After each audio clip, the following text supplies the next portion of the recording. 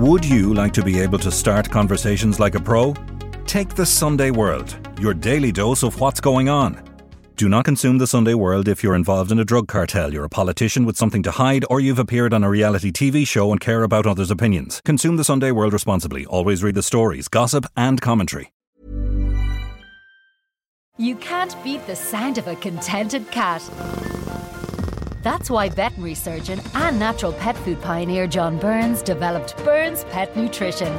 Because he knows the positive impact a natural diet has on our beloved pets. And our premium cat food is designed to satisfy even the most finicky eaters.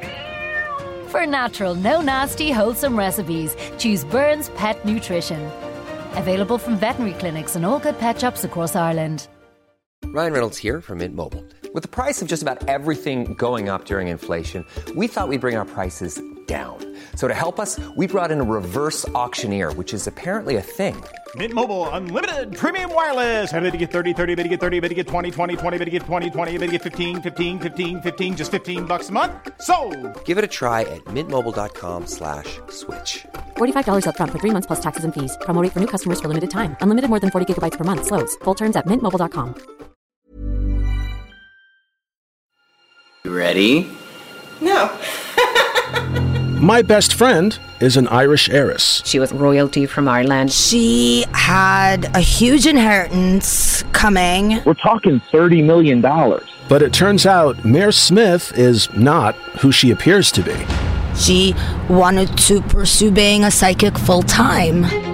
One of her big clients was Jennifer Aniston. She wanted me to go into the sex toy industry with her. She had multiple men paying her for sex. She would do witchcraft for her clients. Mair Smyth is actually an international con artist. I'm Nicola Tallant, and you're listening to Crime World, a podcast about criminals, drugs, and the sins of the underworld in Ireland and across the globe. When Irish heiress Marianne Mair Smyth walked in the door of Jonathan Walton's LA apartment, neither of them could have guessed what lay ahead. For reality TV maker Jonathan, Mair came across charming, successful and well-connected, and he was quickly drawn into her world where she was forever on the brink of inheriting a vast fortune from Ireland. But Mair was no lady, and instead of being his friend, she tricked him out of money with her tall tales and her tangled web of lies. But what Mair Smyth didn't realise was that Jonathan wasn't like the countless other victims she had defrauded, and instead, he would go on to become a thorn in her side. Today, the producer of a hit podcast series tells me the amazing story of Mair Smyth and how he turned the tables on the Queen of the Con. This is Crime World, a podcast from SundayWorld.com.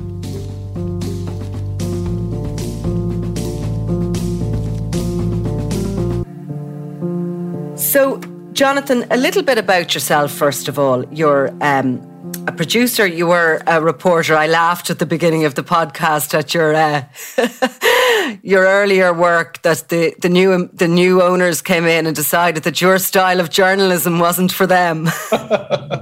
Yeah, I was the morning show feature reporter at the CBS station in Houston, Texas, which is a big city. It's the 10th largest market in the United States. And in my mind, I had arrived. You know, I majored in journalism in school, and a feature reporter, I don't know if they call it the same thing over in Ireland, but like my job was covering the fun things in the city, the interesting human interest stories, you know, or the donut eating contest. Or in Houston, they had a cockroach festival with cockroach races and stuff. A lot of crazy fun things that I was there for 5 years at that station and a few years at a couple stations before that. And I loved, it was my career. I loved it. But yeah, I got a new boss who hated me and didn't think, you know, the news should have uplifting, fun stories. It should just be murders and car wrecks and crime. So yeah, he fired me to his detriment, because in the 5 years I was there, the morning show ratings went from 5th place to 1st place. Because I remember when he was firing me, I'm like, but we're number one. We're finally number one, and you're firing me? Like, I'm the problem? Like, it made no sense to me. And 2 years after he fired me, he got fired for dragging the ratings of the station down. So, sweet justice. It was satisfying. And I'm grateful he fired me because it moved me out to LA and I started producing, reality shows like Shark Tank and American Ninja Warrior, some of the biggest ones I've worked on. And I met my husband my first day here and fell madly in love. And that was 14 years ago. Hard to believe. Yeah. So all for the best. Yeah. And it was there, and while you're working away on these reality shows and you see your work life as being somewhere outside of your home life, yes, your condo came into some sort of a dispute over a swimming pool, which sounds like an absolutely amazing water world, actually. But your condo wasn't allowed to use this swimming pool anymore. The residents came together, I think, in your apartment, and you all got together to try and work out how you were going to get access to this pool again. Yes. And one of the guests that you met that night at your house, Stu, was a woman called Mair Smyth. Mair Smyth, and she was a delightful, lovable, charismatic, fun woman with blue, sparkling eyes and a friendly smile. And she had jokes, and she was irreverent, and she told dirty jokes, and everyone loved her. And I loved her. I loved her the most, and she was magical, and she had the answer to our problem, And looking back, that's the red flag. Now that I've become an expert in cons and I'm working on dozens of other cases because of what happened to me, I'm helping other people with their cons and their con artists. Con artists look for a way in, and 9 out of 10 times they offer to help. They can help you, whether it's help you find love or help you make money or help you through whatever situation you're going. That's an entry. So looking back, she used that issue that we all needed help with, and she had the solution. And she didn't just scam me, as you heard in the podcast. She scammed other neighbors who were there that night too. And even others who never want to come forward and admit what happened to them, which is the other problem I'm battling. Nobody wants to admit they got conned. I am an anomaly. I not only admitted it, I made a podcast about it, but, really in service to help people understand how these things happen. I went online, I created a website and a blog to share my story, and other victims of hers contacted me. I started my own investigation and uncovered 45 victims, including the Northern Ireland collection. Nothing came to me. Nothing was online about her. The only criminal records she had were like 2 other names, Marianne Welch and Marianne Andel, not Marianne Smyth. I didn't even know, so. Well, funny, Jonathan, in my job, and I imagine over these last few years, you have become a far more cynical person than you were back in 2013. When I Google somebody and they don't have any digital footprint, that's a red flag to me.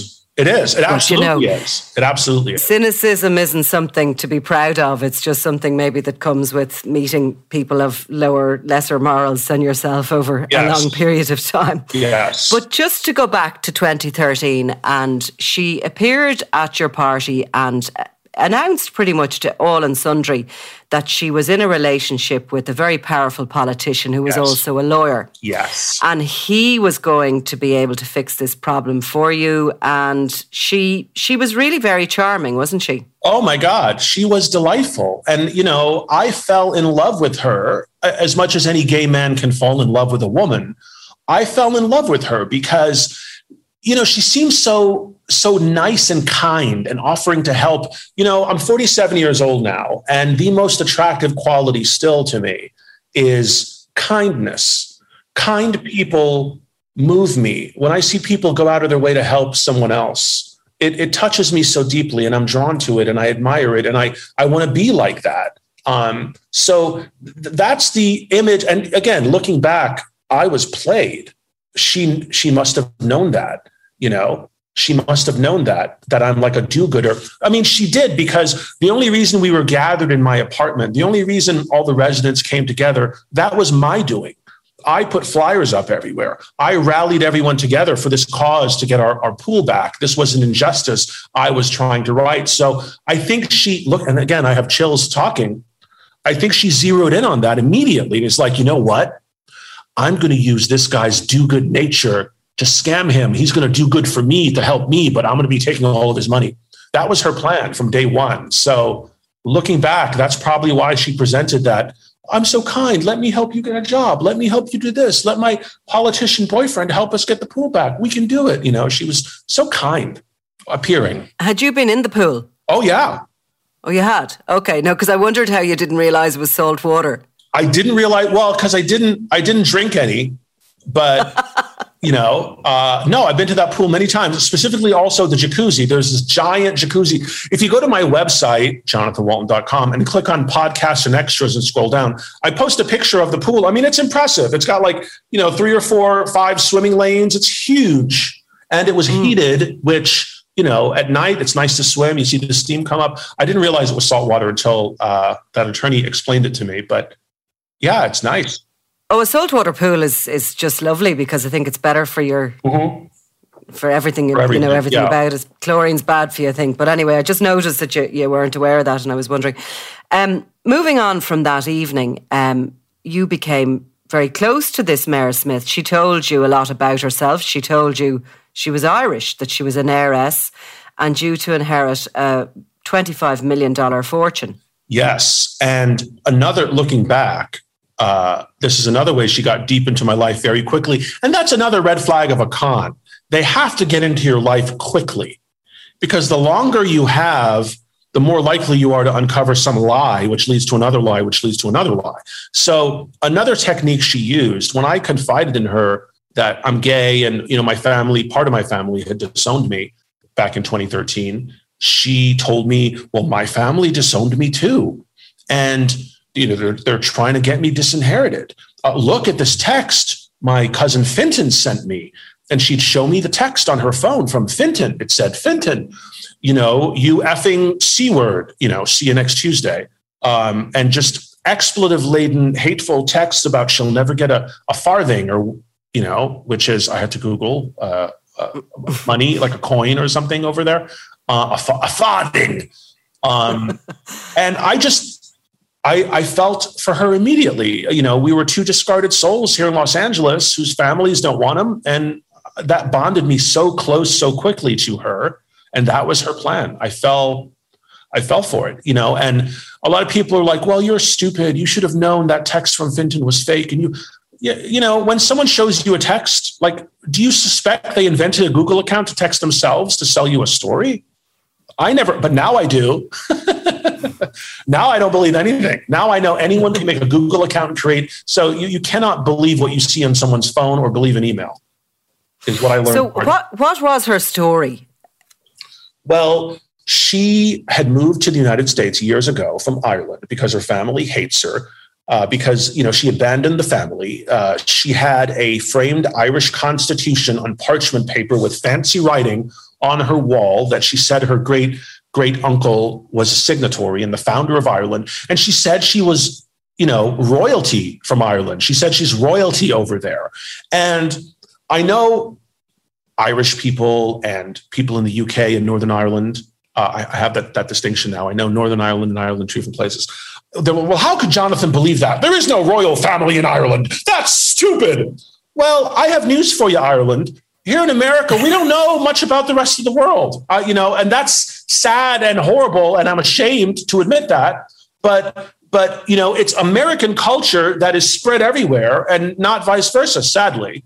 So my own ignorance of Ireland is one of the reasons I just accepted what she said at face value. I didn't know Ireland doesn't have a royal family or a constitution with signatories. I didn't know that either. And I didn't know Northern Ireland and Ireland are 2 different countries. And neither do most Americans. Even, when we got to the trial, and by that point, I was an expert. Of course, I knew Ireland is the Republic of Ireland and Northern Ireland is part of the UK. But the judge, the district attorney, and her attorney kept conflating the two, and it drove me crazy. I kept correcting them. No. Northern Ireland's part of the UK. Ireland's a whole separate country. Her story was embedded in the troubles in Northern Ireland that her family, some of her family and herself had got political asylum, basically, in the US. Yeah, she had IRA connections. Yeah, and her family's IRA. And her grandmother taught her how to hurl Molotov cocktails on British soldiers as a child. And I was stunned. Like, that's quite a history. And and I'm imagining what it must be like to be a little girl watching your grandmother throw Molotov cocktails on soldiers. It's, it was so fantastical. How could it be fake? It has to be real, right? That's quite a specific story to tell, but I believed it. I believed it 100%, and everyone did. And also, she was putting herself forward as a very independently wealthy woman who was, of course, due this inheritance, but her family in Ireland were out to thwart her getting that. But she was, nonetheless, you could see that she was wealthy. She was treating you to nights out. Oh, yeah. She was always buying the best of everything, and she was living in a really good part of LA. Yeah. And she quickly moved out of my building into a really expensive building where the rent was like triple what I was paying. And it was a new plush luxury apartment. The rent was $6,000 a month, which I don't know what the equivalent is in British pounds or euros. Or she had Manolo Blahnik's, those shoes, and Jimmy Choo's, which are like $1,200, $1,500 shoes in this country. And she would show me a closet with hundreds of them. And one time my husband and I are looking at each other like, that's $300,000 at least worth of shoes in her closet alone. But looking back, that was all her plan, to stage us at that closet, to show her hundreds of pairs of Jimmy Choo's. She wanted to sell wealth, and she did. We bought it. We thought she was super wealthy. Yeah. And that was her plan. Now, she told you that her inheritance had one clause to it, that if she was convicted of a felony, that she wouldn't receive it. Yes. And she was working at the time for a very high-end tourism company selling holidays to the Pacific Islands. Yes. And you knew her for a long time before this happened, just so as people know. You were friends with her for at least a year. Yeah. At which time she had shared documents with you. She'd showed you emails in relation to this inheritance, in relation to this clause. Mm-hmm. And you, I think, had actually warned her that your family are going to try and set you up. And that is the brilliance of her con, isn't it? She got me to verbalize and fall for the con because, I'd worked in the news business here for 10 years, and I'd read stories about, husbands killing their wives or vice versa for insurance policies. And we were talking millions of euros, millions of dollars at stake. Of course, they would try to set her up. She told me that clause, if I'm ever convicted of a felony. And she also told me earlier that her cousin and family got her a job in LA because they're friends with the owner of Pacific Islands Travel. So I immediately connected the dots and I said, they're going to try to frame you because this is a lot of money we're talking about. It would take nothing. If they're friends with the owner of the company, he can make it look like you stole something. So she had me telling her the con that I would fall for and did fall for. Brilliant, looking back. Evil genius is what she is. And I walked right into it. And sure enough, she did phone you one day and she was banged up and she was looking to be bailed out of prison. Mm-hmm. And she had been arrested in connection with a fraud within that company, she told you, that she'd nothing to do with. She was been accused of having embezzled funds to the tune of $200,000. Yeah. And she needed a loan of 40 grand bail bond to get her out. 4,200. So yeah, the bail was 70,000, and every bail bondsman I went to said at least 7,000 cash to get her out. But the politician who I called for help said, hey, my guy, I know a guy, he'll do it for $4,200, $4,200. So that's what I did. I paid $4,200 and got her out of jail because, yeah, I was incensed. And this is exactly what I told her would happen. Your family set you up. And, of course, none of that was true, but I fell for it. But the politician existed, and I notice in the podcast you're very careful to protect the identity of the politician because I think he has proceeded to help you with information, and presumably, I'm gathering between the lines, he was conned himself. Oh, yeah. He paid you back that money that you had loaned her. Yes. He said it was her money. Yeah. But it wasn't her money. She was scamming him too. But I had no idea. He shows up the next day and pays me back the $4,200. This is for Mair. Okay. So immediately And again, that's classic con technique. You wet your beak. You give the victim back a little of their money up front to make them confident to continue. And I was confident. At that point, I would have loaned her anything thereafter because she's in trouble. I love her like a sister. I'm going to help her. I'm a do-gooder, Yeah. Now, as the time went on, she was then able to show you other documents, or certainly on email, to say that this case against her there was nothing to it, basically, that there had been no backup to the suggestions that she had taken this money from the company and that the case would be dropped, basically. Yes. Yeah, and again, how many times? Yes, how many times has someone shown you an email from someone to say this or that? You just accept it at face value, and that's what I did. And she would show me emails from her barristers in Ireland about the inheritance, and there were always weird names and signatures, and it seemed legitimate to me. Never for a second did I think everything was a hoax. But she was a full-time con artist who spent her time creating dozens of email accounts and Google texting accounts to create these, personalities, and email and text herself and show her victims conversations that never really happened. Now, as your life goes on, basically, she comes back to you again. She does get herself into more trouble with the law. And she comes back to you a second time. Just explain to me what happened when she came back to you the next time looking for money. And this time, of course, you were very willing to help her because you'd been paid back the first lot. Yes. And, I believe she is, in a fight for this inheritance, millions of dollars with her evil family. And I love her. At that point, we were, more than 3 years into our friendship. And we're ending phone calls with, I love you. I love you. She was like a sister to me. She was family to me. So I was determined to help her. And when she told me her family has paid off some dirty district attorney in Los Angeles to freeze her bank accounts, and she doesn't have access to any of her money, and she's crying, she's bawling, she's in hysterics, convulsing, and I'm hugging her, and her tears are wetting my shirt and my shoulder. I believed her. Never for a second did I think that's all a lie, but my God, what an Oscar-worthy performance, because I believed her and I started loaning her more money to live on because her accounts were frozen. She couldn't, I paid her rent in that expensive building and I helped her move into a cheaper building, i.e. my building, move back in.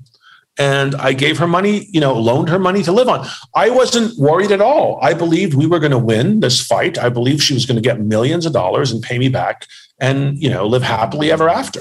And so what happened? Well, I started loaning her, up to like $20,000 cash out of my bank account. And then she tells me one day, listen, the district attorney is going to drop the case and I can get my inheritance. I just need to pay court fees of $54,000, which that sounds like a lot of money, $54,000 for court fees. But I'd never been to criminal court other than like a traffic ticket for speeding 20 years before.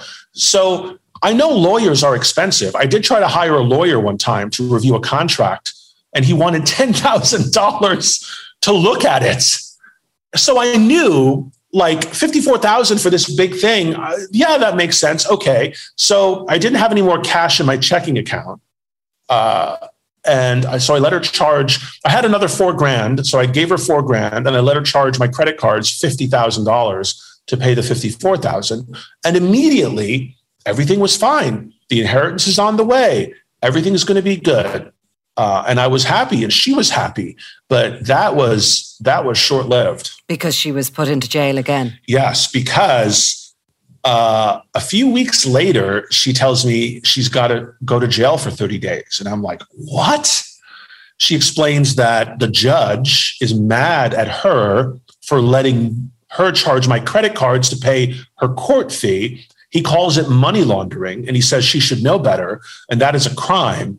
But I'm not going to, charge you with a crime. You're just going to spend 30 days in jail as a slap on the wrist so you don't do anything like that again. And again, I was not familiar with the criminal courts or the criminal justice system. Is that money laundering? If you go through, I was like an intermediary, like it made sense to me. I just believed it. Okay, 30 days in jail. All right, that sucks, but at the end of 30 days, you'll get out and get your inheritance and things will be good. And I'm pep talking her. It's not going to be so bad. Like, I look back and I want to punch myself in the face because she's laying down the con and I'm pep talking her. It's just going to be 30 days in jail. You'll get out of it. It'll be, it'll be a blip in your history. Good times lay ahead. Yeah, I walked right into that one too. And it was when she was in jail that you went online to, were you going in to visit her, or were you going to, you wanted to visit her, I think, in jail? Wasn't that how you discovered? That's the thing. And I guess when they say love conquers all, this wasn't a definition they had in mind, but really it was my love for her that did her in, because she's calling me, she's in jail for 30 days. Every day she's calling me collect to tell me how it's going. And I tell her, I want to come visit you. Oh, no. I don't want you to see me like this. I'm in a jail uniform. I'm so embarrassed. No. But this is like a sister. So of course I ignore her. 2 weeks in, I want to visit her. So I've never visited anyone in jail. It's a complicated process. You have to log in Los Angeles. You have to log on to the jail's website. You have to create a profile. You have to upload your identification. Then you have to select the inmate you want to visit. And I did all of that, selected her name, and then it had her profile and what she was convicted of. And it said she was convicted of grand theft. And immediately, like, this heat came over me. Like, I was just like a wave of heat washed over me, and I was, but that can't be true. It's a slap on the wrist. There's no felony. There's not grand theft. This doesn't make any sense to me. So even at that point, I didn't believe it. I thought it must be a clerical error, but I knew I had to know. So I dropped what I was doing. I took the day off of work.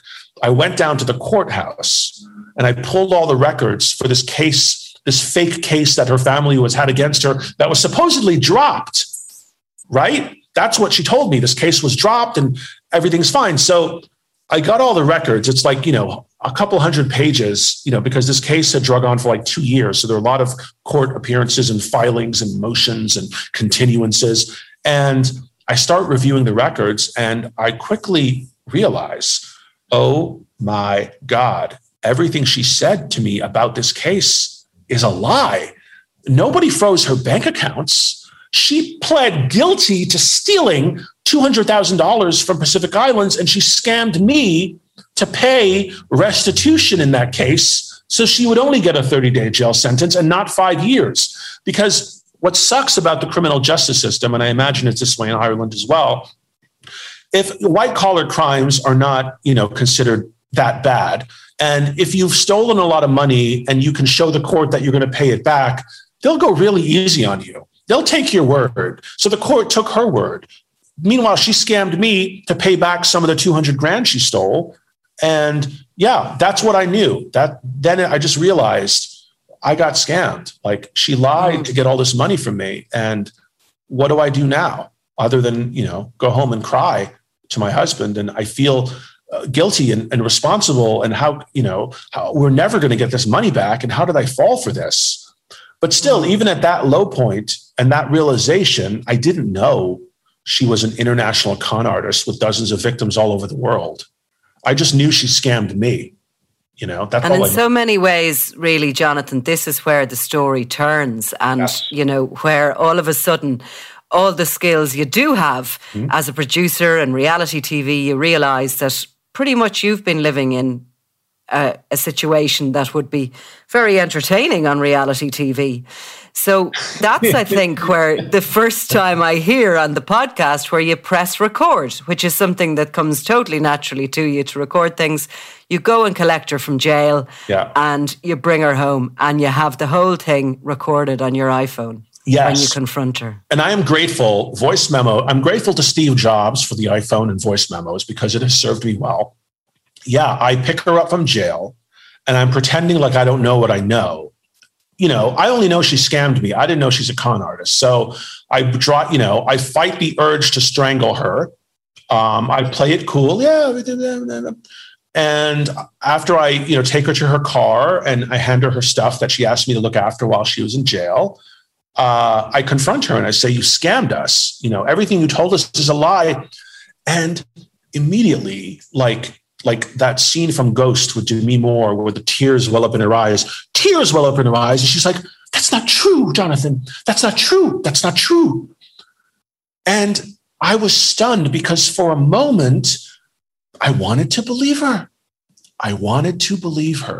I thought for a second, wait a minute, Jonathan, could I be wrong? Am I mistaken here? Because she's so convincing. But then I'm like, no, she did this cry thing before, and it's all lies. I have the proof in my hands, the court records. Everything she told me about the case is a lie to get money out of me. And I said, you're going to pay us back. And I was naive. I thought I could put the fear of God into her and scare her into paying us back. But I didn't know she's an inveterate con artist who never pays anyone back. And I was just another. Yeah, and listening to the confrontation, you can kind of hear how she's just, it's just she's caught and that's it. And she just doesn't care. It's just she's clearly been caught before. She knows how to walk away from it. She has no feelings towards you. I think it's probably a learning curve for you because you're hoping that she's going to feel so bad about this, she'll get the money back to you. But she doesn't feel bad at all. And you want to hear the craziest truth about human nature and about myself? And I'm even scared to say this out loud. If she'd have just apologized to me and said, "I'm sorry, I was wrong," or something, I would not have gone to police. I would have tried to work it out with her. I would have believed her. She would have bought more time. She would have got away. People just want to be, when you wrong someone, they want an apology. And if you can give them an apology that's sincere, or I'm sure she could sell a sincere one, I would not have gone to police. And, in the days after that confrontation, this is not in the podcast, we have a text exchange where I tell her, "I can't believe you did what you did and you're not even sorry." And she rambled on and on. "I just got out of jail. I'm in no state. I'm living on the streets now. Meanwhile, that wasn't true. She was living with Bob and scamming Bob, the Newport Beach engineer that you later find out about in the podcast. But, and I just kept reiterating, "You're not even sorry." "Well, I don't know this or that." And then after like the 6th or 7th incarnation of her telling me, she's not going to apologize, I'm like, "You know what? F you. I'm going to police." And she's like, "Do what you feel you have to do." And I'm like, "Yeah, I'll see you in criminal court." And by golly, that is what came to pass. Well, she probably knew a little bit more about the system than you did at that point, because when you did make the complaint, it wasn't really taken that seriously. They said to you, you'd given the money willingly. When you pointed out that she had told lies to get it, they took it a little bit more seriously. But it basically sat on a file and you couldn't get an investigating officer to get in charge of the case. And you had to kind of go investigating yourself. Which is when you set up your blog. Yeah, because initially they wouldn't even take a report. He looked me in the eye and said, "This is not a crime. You gave her the money." And thank God, like you mentioned earlier, my producing skills came to my rescue, because I wasn't just Joe Q Public off the street with a crazy story. I had evidence. I had pages and pages that I'd printed out of bank records and text messages and email exchanges. And I had witness statements from other people who could verify what I am saying. And I'd written up a detailed affidavit and a timeline. And by the time I dumped all of this on the officer's desk, he reluctantly said, all right, I'll take a report, but I don't think there's much we can do. So at that point, I was like, "You're not going to do anything? Well, I will." And I used every resource at my disposal. I'm a TV producer and a former news reporter. And like you, I imagine you're a quick study. I'm a quick study.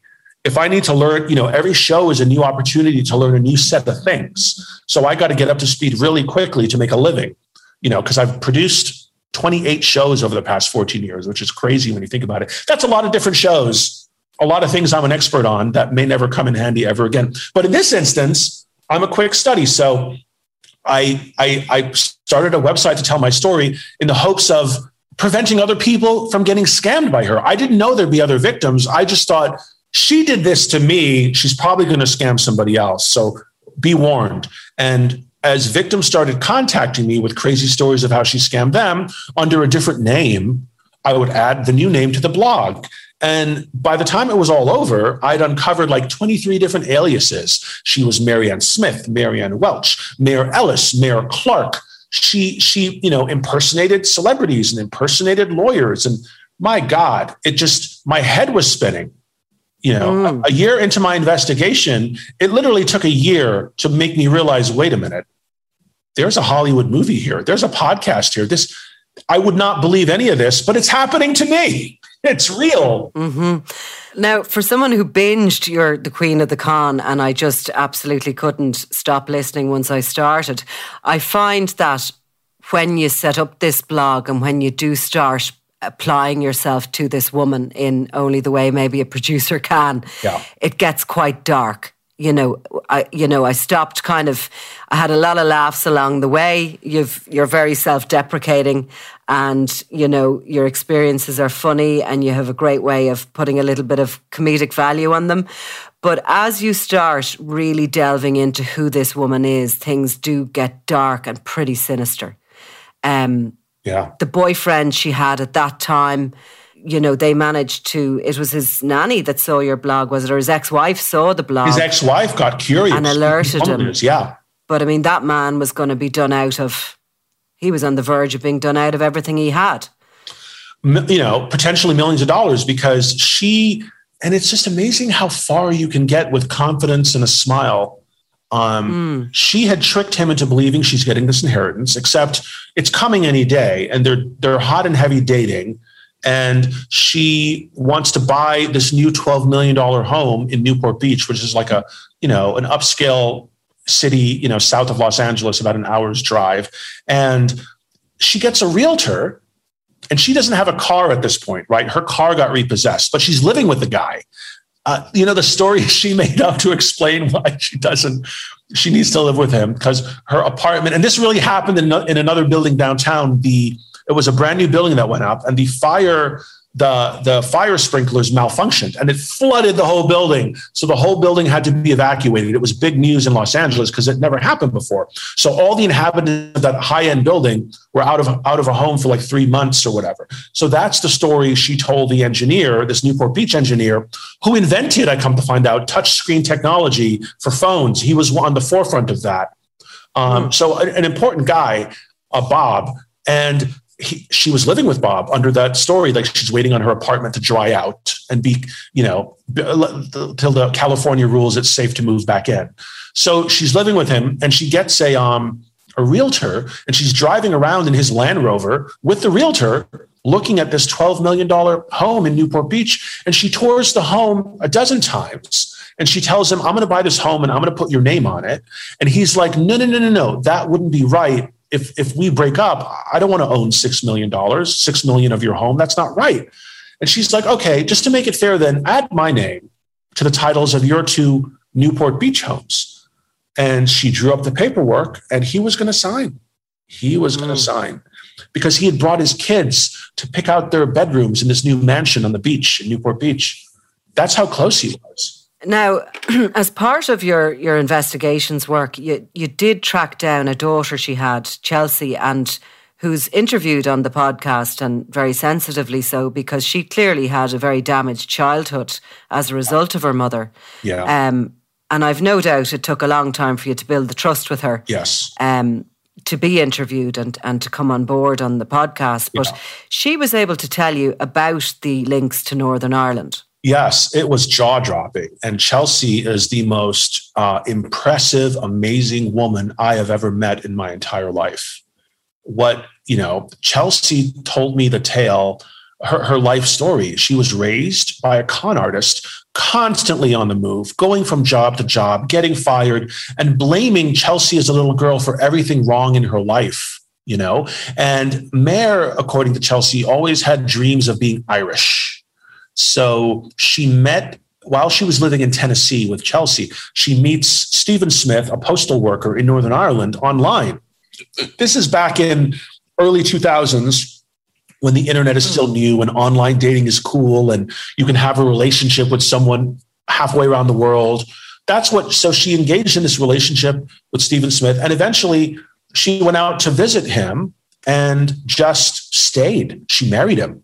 she had him wrapped around her little finger, as Chelsea will attest. And the whole time she's just abusing Chelsea. She's beating Chelsea in her head, in her nether region where you can't tell, where it doesn't leave a mark that she could show teachers. And Chelsea talks about trying to report her mother for violence, and nobody believed her because it's Chelsea's word as a little girl against the word of Marianne Smyth, who by then is this inveterate con artist who can talk anyone into anything. So eventually, while in Northern Ireland, to Chelsea's shock, she gets a job at a mortgage company. And Chelsea is like, my mother wasn't qualified to get a job at selling mortgages. Like, where did that come from? But, Mair sensed an opportunity and quickly exploited it. So she starts, doing mortgages in Northern Ireland, and she starts using Chelsea as a pawn. She targets women who are single mothers or whose husbands aren't attentive and has Chelsea babysit for them to get into their lives. And she also notices Chelsea's penchant for duplicating handwriting. Chelsea talks in the podcast about being a fan of Harriet the Spy, that movie about, these little girls who are spies, and she can duplicate anyone's handwriting. So Mair quickly seizes on that talent of Chelsea and says, hey, this document, I forgot to get it signed and there's not enough time to drive over. And can you just do your magic and forge this signature for me? She didn't say forge, just duplicate the signature for me. And Chelsea, being, I think, 12 or 13, agreed. All right, I'll do it. It's my mother telling me to do it. And Chelsea says she would do that every Sunday night. Her mother would have a bunch of documents for her to sign, that it was always a life or death issue. Because if you don't sign, the person's not going to get their loan. I'm not going to get a commission. We're not going to be able to pay rent. She felt the weight of the world on her shoulders. So, she signed. Chelsea, all told, signed hundreds of mortgage documents, helped her forge. And in the end, according to police in Northern Ireland who found my blog and called me up, there are 26 victims who reported her, and she got away with, almost $500,000 out of Northern Ireland. And how long or how did that get busted in Northern Ireland, or how did she leave in a panic? Yes, as best I can figure, somebody tipped her off that police were investigating. I imagine, because I've talked to a couple of her victims in Northern Ireland who don't want to be public, but from what they tell me, one of the victims tried to, when police called her and said, hey, did you give money to Marianne Smyth? She called Marianne Smyth and said, there was a cop here asking, did I give you money? Are you okay? Like, what's going on? So I imagine that happened with another victim and tipped her off, and she's like, I got to leave. And what sort of money did she embezzle and get away with at that point? Did she move the money back to the States with her? That's the thing. So she had a bunch of plastic surgery in Los Angeles, 4 procedures in the time that I knew her. And I don't know what you know, but a Beverly Hills plastic surgeon is expensive. $30,000 for this, $50,000 for that. So I imagine a lot of the money went there. And she also, she had another daughter who was taken from her as a baby, but at the point she moved back to Northern Ireland, that daughter, who she'd never known, was 18 and was allowed to contact her. So she started sending $4,000 a month to that daughter to try to get back into her good graces. And according to that daughter's husband, now ex-husband, it worked. They had a relationship. She took them out on a fancy vacation to this mansion log cabin in the Tennessee Smoky Mountains at $1,000 a night. And it worked briefly, but then all that money stopped coming, and Marianne disappeared. And at the end of episode 6, the ex-husband tells the story that they're sitting at home one night and there's a bang on the door. He opens the door and he says there were 4 Irish mobsters looking for blood, looking for Marianne, demanding to know where she is, threatening to kill us if we don't tell them where she is. And at that point, the money had stopped. She disappeared. They didn't know where she was. But no, I think they were bounty hunters. But Josh, the son-in-law, who we interviewed for the podcast, says no, they were Irish mobsters. So that was his perception.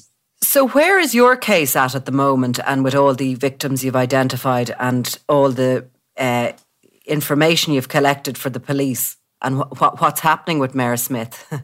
I asked you at the beginning of this, where is she now? Well, it's a rambling tale, but I'll be quick. In episode 8 of the podcast, Queen of the Con, the Irish Heiress, available wherever you get your podcasts. I eventually, after a lot of trial and error, convinced police to file charges for scamming me. So charges were filed. She was arrested, and we're going to have a trial in Los Angeles. She's going to be put on trial for scamming me. But 1 month before the trial, she files in the United States what's called a domestic violence restraining order against me, claiming that I'm threatening her life. And because of the way the court system works, civil court is separate but equal to criminal court, and they operate independently. Yet, what happens in one affects the other. So had a judge have granted her crazy restraining order, which was fraudulent, I'm not threatening her life. I'm trying to get her convicted. Why would I wait 2 years to threaten her life? But still, she took a picture of a fat guy in her church that she says is me stalking her. And the picture was far away enough that it kind of looked like it could, bald fat guy, side profile. Maybe that's me. But of course it's not me. I'm not, of course I'm not stalking her. Like I'm trying to, the trial's coming up. This is the most important day in my life. I've been working 2 years for. I'm not going to do anything to jeopardize that. But I had to hire a lawyer at that point who explains to me, listen, if a judge grants this restraining order, you won't be allowed in the courtroom to testify against her in the criminal trial. And I was just stunned. I'm like, wow, this is her greatest con yet, to get me not allowed in the courtroom. And what does that look like to a jury? Oh, Jonathan Walton is too dangerous to be in the courtroom. That's reasonable doubt right there. That would have got her off. But, the lawyer said, listen, the advantage you have is you haven't been served with the civil lawsuit yet, the civil restraining order. So just don't get served. And I didn't know what that meant. He just said, don't answer the door when people come knocking. And I live in a big city. I already don't answer the door. If I don't know someone, if I don't know you're coming, I'm not going to answer the door, because that's how home invasions happen. Home invasions are a regular thing in Los Angeles. People knock on the door and hold you up and come in and steal all your money and leave. So I don't answer the door anyway. But shortly after the lawyer advised me, people started knocking on my door every day, 5 a.m., midnight, noon, 2 a.m., 1 a.m., pounding. And I didn't answer the door. And luckily, the trial started before she could serve me the restraining order. So it was irrelevant. Mm-hmm. And, I testified against her. Chelsea flew all the way from Tennessee to testify against her mother. Bob testified against her. Another victim, Heather, testified against her. And she didn't testify in her own defense, nor could she find a single solitary person to be a witness. What a good person she is. So nobody testified for her, but the jury was instructed not to hold that against her when they deliberated, and they found her guilty, and she was sentenced to 5 years in jail. Seeing her led away in handcuffs was just such a relief and cathartic for me. It was like the end of I won. She went to jail, and I got a restitution order, but she has no funds at this point, so I couldn't get. You can't take blood from a stone. I couldn't get anything, but I have a court order that's good forever. Whenever she does get money, I'll get it. But because of COVID, she got out early. And because of COVID, when she got out, Northern Ireland, she got out in December of 2020. Northern Ireland was on lockdown. So the extradition plan they had in place when she was released in June of 2021 was on hold because they're on lockdown in December. So she got away. She fled California. We found her. She's living in Maine. She's on a border town with Canada. I think her plan is to slip into Canada. But while COVID has helped her in one respect, it's hurt her in another because the Canadian border is shut down. You can only fly into Canada from certain airports. They shut the border down. You can't drive in. It's one of their COVID precautions. So she's scamming people in Maine. And how I know that is, on the Dr. Phil show, Dr. Phil sent a reporter to knock on her door. She must have known something was happening because the reporter that Dr. Phil sent said eyewitnesses saw her running from her home before we got here. And then the reporter started talking to her neighbors. And to my amazement and perpetual delight, the neighbors told the reporter, oh, we know who she is. We're listening to the podcast. So yes, It's like my purpose has been fulfilled. That was my plan when I was writing these episodes back in May of this year. I was hoping and praying, please let the right ears hear this so they know who she is and can avoid getting scammed. And by God, that's exactly what happened. But here's the most shocking thing. One of those neighbors emailed me and said what I could not believe, that there are a circle of people right now in her life who believe her. There are a circle of people who she's bought cell phones for, she put on her plant, like good friends she's made in Maine, who think, I don't know what they think. I made everything up. Dr. Phil is making things up. We're all conspiring to get her, and she's telling the truth. They're standing by her.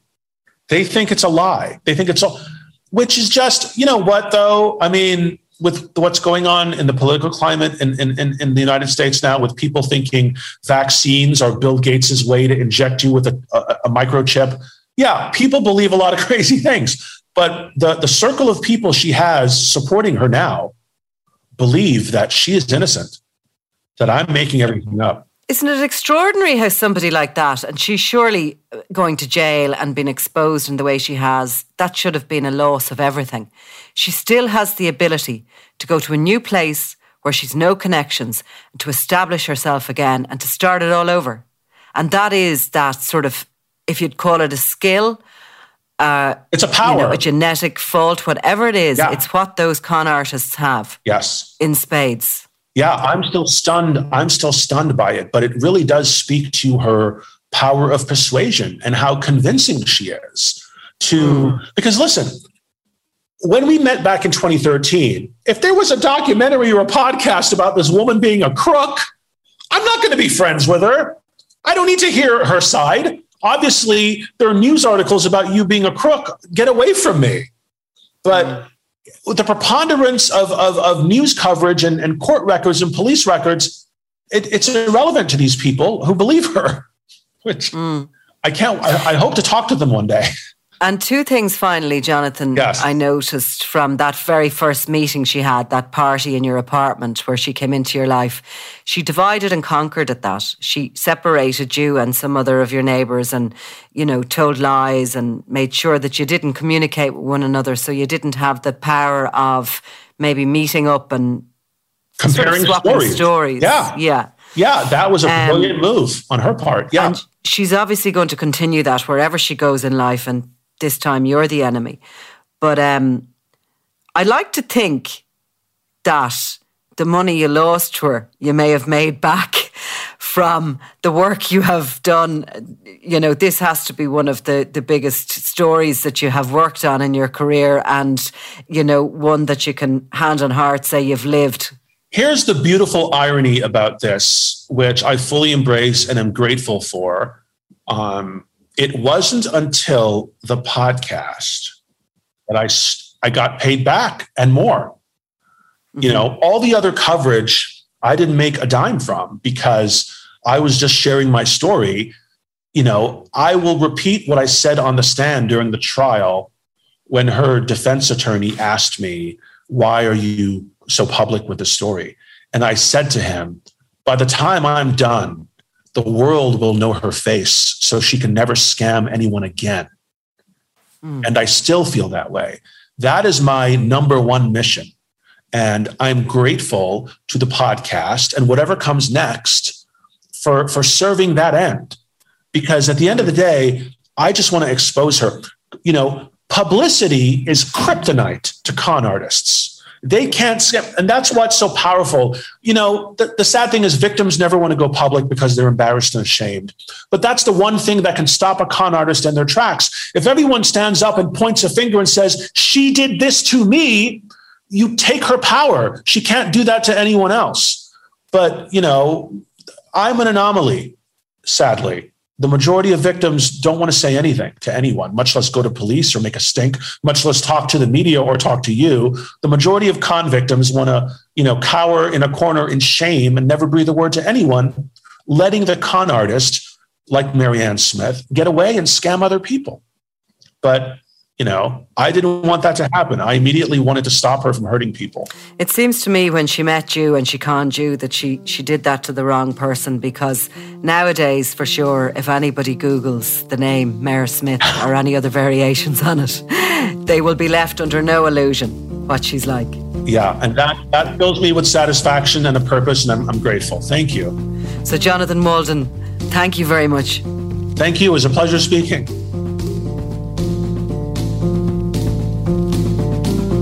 You've been listening to Crime World, a podcast from SundayWorld.com, produced by Ian Mullaney and edited by me, Nicola Tallant.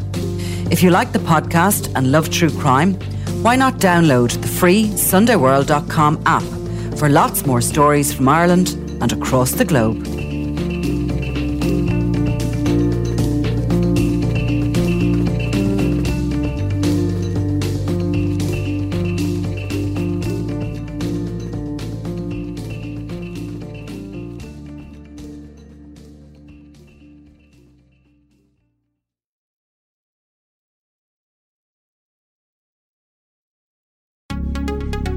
Would you like to be able to start conversations like a pro? Take the Sunday World, your daily dose of what's going on. Do not consume the Sunday World if you're involved in a drug cartel, you're a politician with something to hide, or you've appeared on a reality TV show and care about others' opinions. Consume the Sunday World responsibly. Always read the stories, gossip and commentary.